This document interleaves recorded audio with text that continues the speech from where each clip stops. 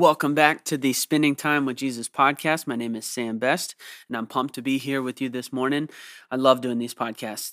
This podcast was created to help you spend time with Jesus. What a fun thing to get to be a part of, helping others spend time with the person of Jesus.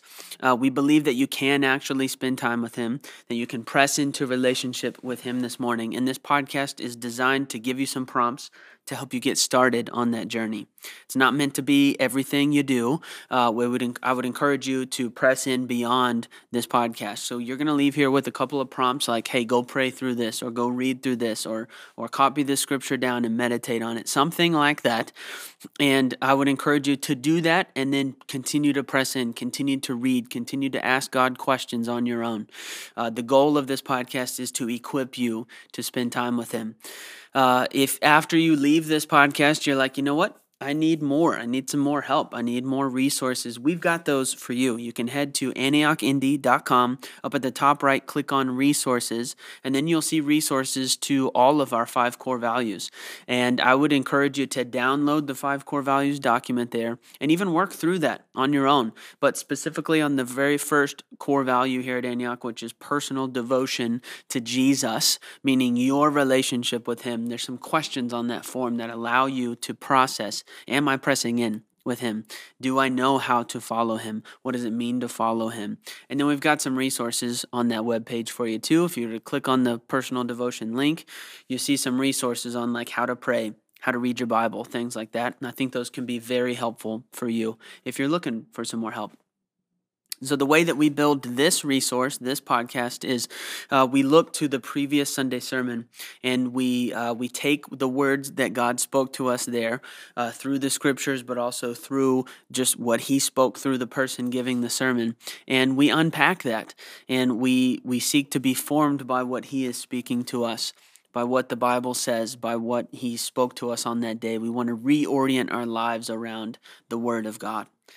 And so we're doing that. And a little bit of this is teaching you how to do this on your own, to hear a word from God and then say, how do I press in on that? So listen today to the prompts with that in mind. How can I learn to do this for myself moving forward?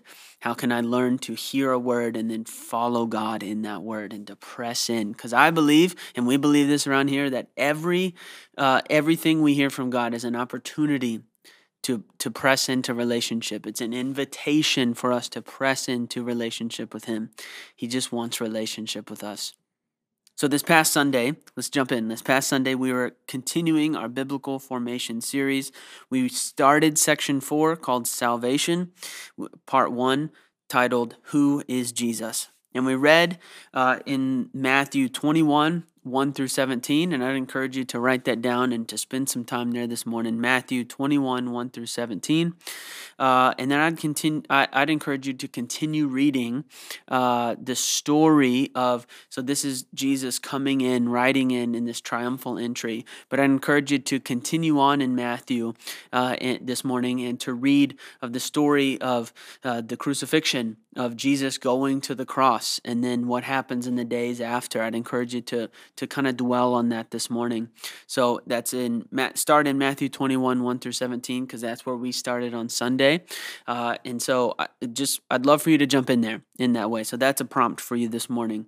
Another prompt is, so something we talked about this past Sunday was Andrew made this statement like, hey, this whole series is us repenting from a self-centered worldview and a self-centered faith and turning and being formed by the Bible. We're placing Jesus at the center of it all.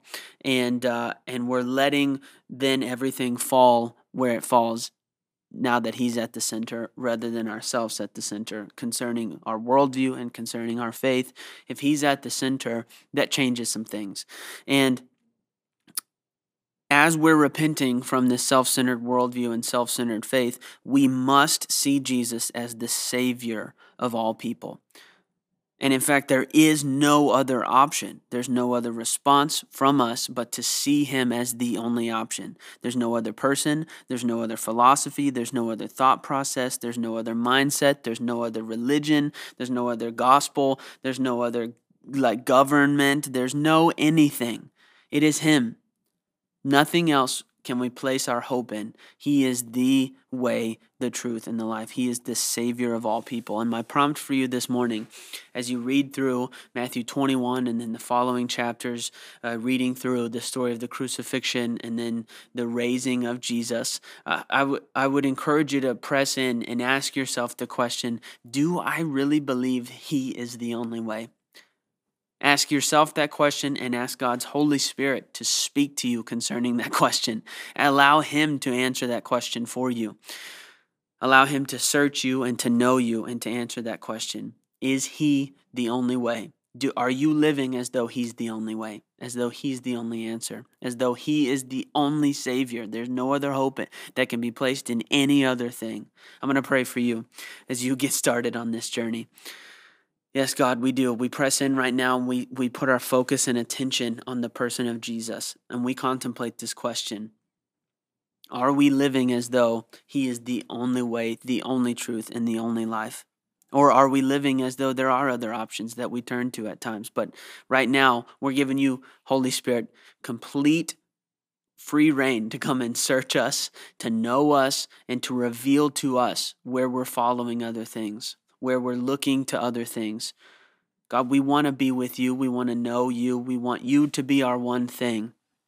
So help us, teach us, show us, mold us, form us this morning. We're here for you.